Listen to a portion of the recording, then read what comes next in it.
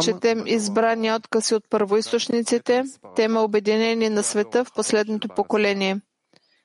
Първи отказ – Баал Сулам, последното поколение. В основата на всичките ми разяснявания желанието за получаване е заложено в цялото творение и представлява отличие от Твореца по свойства, а след това се отделила от него душата като орган от тялото. И разликата по свойства в духовния свят е подобно на брадва, разделящ в материалния свят. От тук е ясно какво Твореца иска от нас. Уподобяване по свойства. Тогава ние отново се сливаме с Него, така както до сътворяването. Затова е казано: слей се с Неговите свойства. Както Той е милосърден, така и ти бъди милосърден. И така нататък. С други думи, необходимо е да променим собствените ни свойства, което е желанието за получаване, и да приемем свойствата на Твореца, което е само отдаване. Тогава всичките ни дела ще бъдат призовани само към това да извършваме отдаване на ближния и да принесем с това полза с всички сили. С това ние постигаме целта сливане с Него, което е уподобяване по свойствата. А това, че човек прави по необходимост за собствени нужди в минимална необходима степен за обезпечаване на себе си и на семейството си, това не се счита отличие по формата, а на същото не се порицава и не се възхвалява. Това е голямо откритие. Ще се прояви в цялата си пълнота само в дните на Месията. И когато приемат това учение, тогава ще се удостоим със съвършено избавление и освобождаване. Нямам какво да добавя. И също нашите другари. Ниф има въпрос. Нека да попита. Какво е степен на необходимост насъщно, как да го проверим? Това е у всеки е индивидуално. Може така да се каже, но човек вижда, че по-малко от това не може да съществува, а пък повече не му е нужно, не му е необходимо.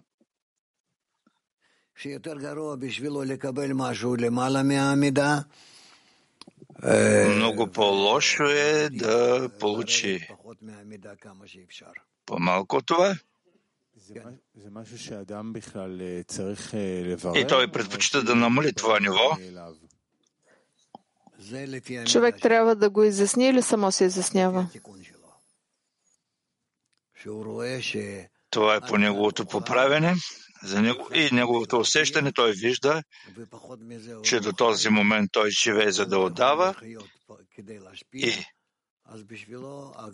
по-малко с това не може да живее и това е границата на насъщния.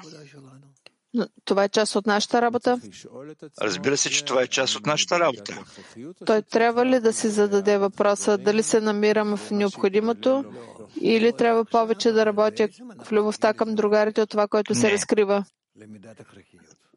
Това не, но ние трябва да достигнем до тази степен на насъщното, която не се порицава и не се възхвалява. Какво означава не сега? Това не в това състояние духовно, което се намираме, ние ще достигнем до такова състояние, когато ще започнем да преценяваме дали се намираме в насъщното или не. А за сега към какво да се насочи вниманието ни? За сега ние сме длъжни да изясниме какви сме ние, какво е целта на групата, на обединението, целта на групата, такива общи неща. А след това ние ще работим на това всеки да определи, за което говорих, да получи правилното разбиране.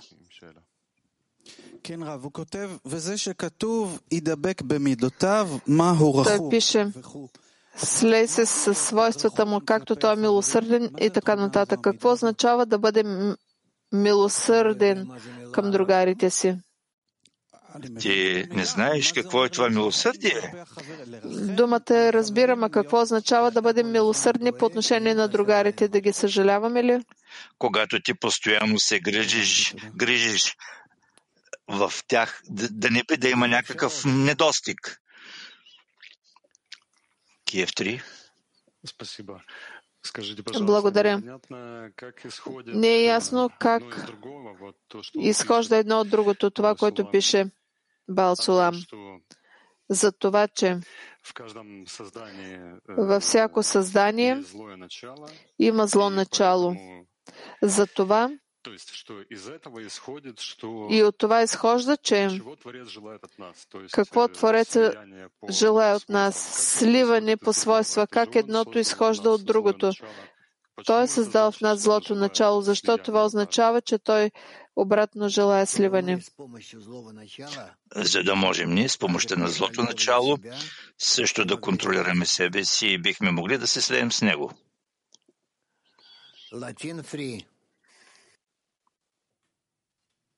Латин 3.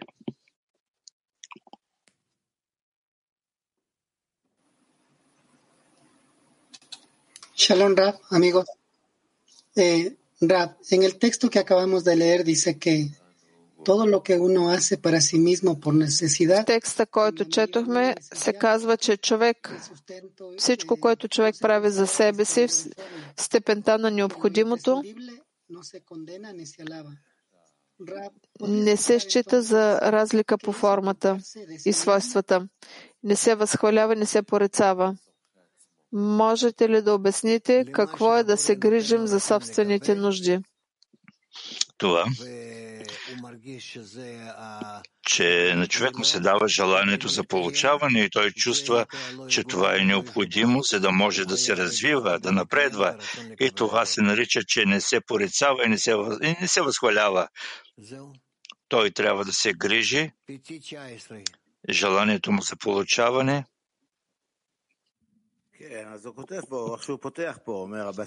Пети 19. Той пише, основата на всичките ми разяснявания е желанието за получаване, заложено във всяко творение, което представлява разлика от Твореца по форма, както органа, отделен от организма. Всичко, което виждаме, безпричинната ненавист, всеки е готов да изяде другия. С какво започва всичко това? Ние ли сме виновни? Кой е виновен? Човека ли? И човека е получил желание за получаване. Кой е получаване за целият този бардак в света? Какво означава? Природа, а как да го поправим? Как е възможно да го поправим? Дадена ни е възможност да се поправим. Ние можем да не използваме желанието за получаване, което се намира по враждебен начин по отношение на останалите. Можем да поправим нашето поведение ли? Да, с помощта на молитви, на просене. H10. אז עלינו להגיע להשתוות הצורה כדי להשפיע לחברים. אז מילה להשפיע זה בכלל לא ברור. מה זה? איך להשפיע? להשפיע לחברים זה לעשות להם טוב. Да отдаваме на другарите означава да правиме добро. А това, каквото те искат, аз им помагам в това, което те искат. В съответствие с какво проверявам? В съответствие с това, което ти виждаш, разбираш.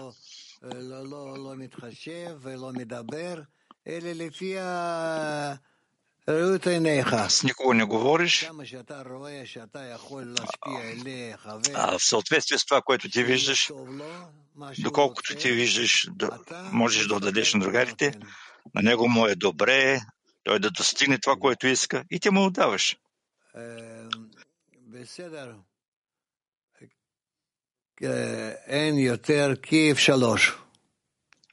Добре.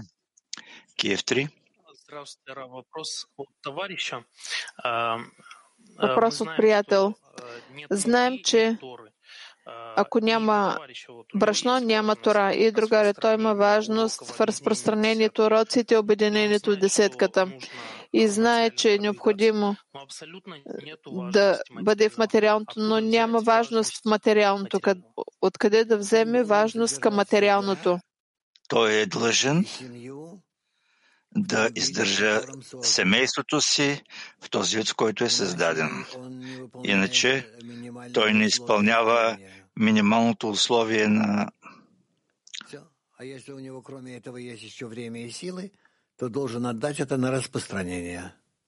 а всичко останало трябва да го отдава на разпространение. Благодаря. Втори отказ. Свойството индивидуалност присъства във всеки от нас в по-голяма или в по-малка степен. И макар да обяснихме неговия прекрасен и висок смисъл и възвишен смисъл, това свойство идва към нас пряко от Твореца, единствения в света, който е корен на всички творения. Заедно с това, тъй като чувството за индивидуалност, установено в нашия тесен егоизъм, действието му е станало разоряващо и разрушаващо, до такава степен, че е станало източник на всички разрушения, които вече са били и ще бъдат в света. Както е казано, няма нито един човек в света, който да е свободен от него. И всички разногласия са само в начините на неговото използване. Дали това е за сърдечни страсти, за власт или почести. И с това творенията се отличават едно от друго. А общото свойство за всички творения в света е това, че всеки от нас е готов да използва всички творения за лична изгода, използвайки всички достъпни му средства и изобщо да не приема под внимание, че той ще се изгради на руините на другарите. За сега няма въпроси. Аз мисля, че се струва още веднъж да се прочете. Втори отказ. Още веднъж. Свойството индивидуалност присъства във всеки от нас в по-голяма или в по-малка степен. И макар да сме обяснили неговия прекрасен, висок, възвишен смисъл, това свойство идва към нас пряко от Твореца, единствения в света, който е корен на всички творения. Заедно с това, тъй като чувството за индивидуалност и изключителност, установено в нашия тесен егоизъм, действието му е станало разоряващо и разрушаващо до такава степен, че е станало източник на всички разрушения, които вече са били и ще бъдат в света. Както е казано, няма нито един човек в света, който да е свободен от него. И всички разногласия са само в способите на неговото използване. Дали това е за сърдечни страсти, за власт или за почести, с това творенията се различават едно от друго. А общото свойство за всички творения в света е това, че всеки от нас е готов да използва всички творения за лична изгода, използвайки всички достъпни му средства, изобщо да не приема под внимание, че иска да се изгради на руините на другарите.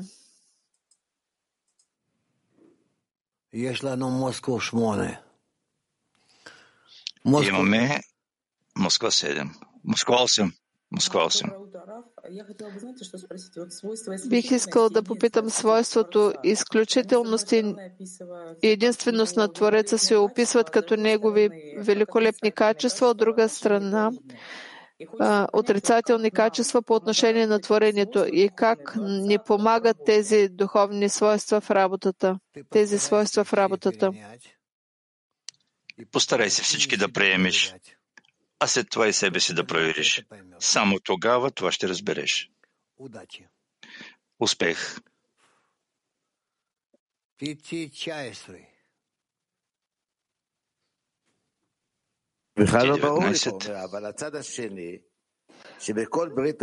За сега изобщо не е ясно. От друга страна,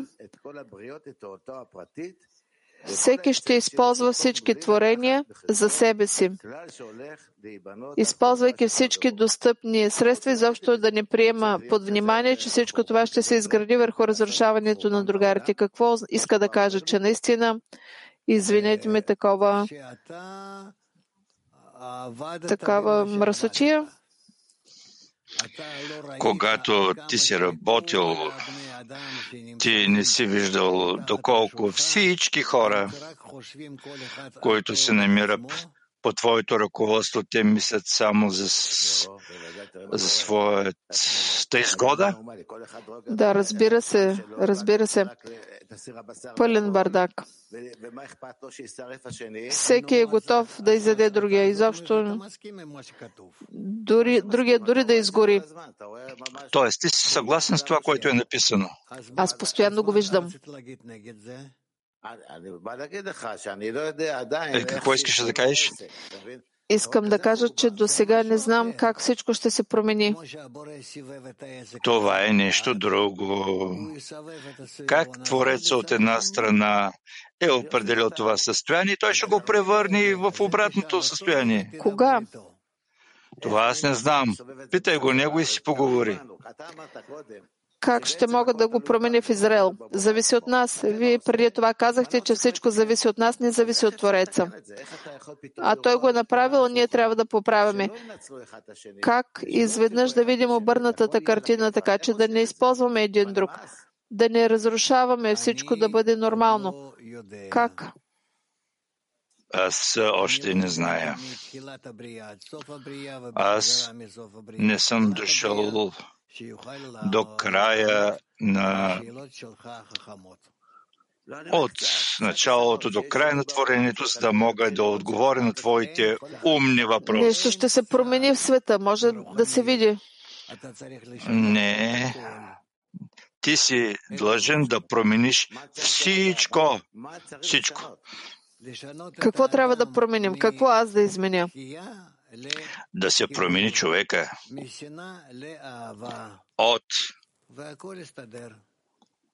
от отблъскване към обединение, от ненавист към любов. Всичко се в това ли е работата ни? Това е цялата наша работа. Всичко на всичко. До сега не сме успели, а защо ще успеем по-нататък? Ти си длъжен, ти трябва да можеш да създадеш такава партия, всичко става партия. Нека да има още една партия. Партията на любовта. Има ли такава партия в Израел? Развеселихте ме. Каква любов всеки иска да изяде другия? Виждате ли какво става? Не е важно. Това не е важно. Нека всички да са против, но трябва да има партия на любовта. Аз много отдавна се уморих, но ти можеш, ти си млад. Да, Раф. Аз съм почти ваш връстник, дай Боже. Ще направим. Добре. Ще направим, ще чуем. Започвай да организираш хората, които искат да се обичат един друг, които разбират, че само в любовта може да се поправи този свят. Ние го разбираме в Бней Барух, добре го разбираме. Въпросът е как да го направим. Това искам да питам. Как ние, Бней Барух, ще можем да създадем такава партия? Ще се постараем да обичаме външните Дайте другия, пример. като самия себе си. Да. Не ни достига личния пример. С Божията помощ. Добре, Михаил, продължавай. Аз виждам, тук има много въпроси, особено от жените.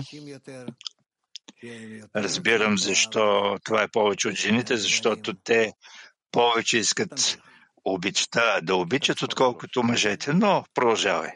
Трети отказ. Под термина егоизъм подразбирам не първоначалния, природния, а основно тесния, ограничен егоизъм. И неговия първоначален егоизъм не е нищо друго, освен любов към себе си.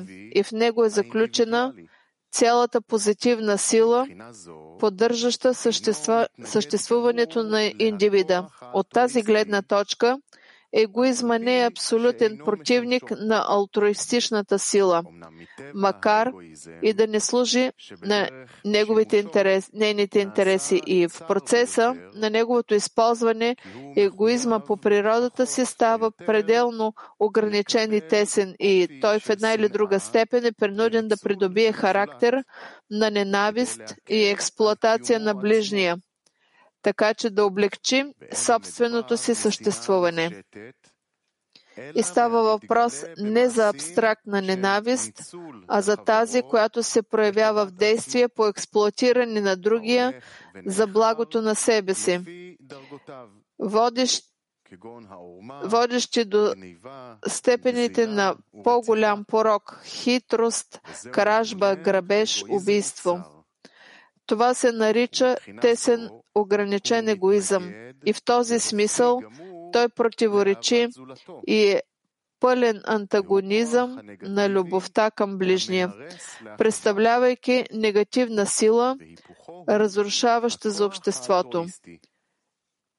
В противоположност е алтруистичната сила, съзидаваща обществото. И всичко, което прави човек за ближния, се извършва само с помощта на алтруистичната сила. Съобщение. Днес от 12 е дневния ни урок до 13. Завършваме с песен.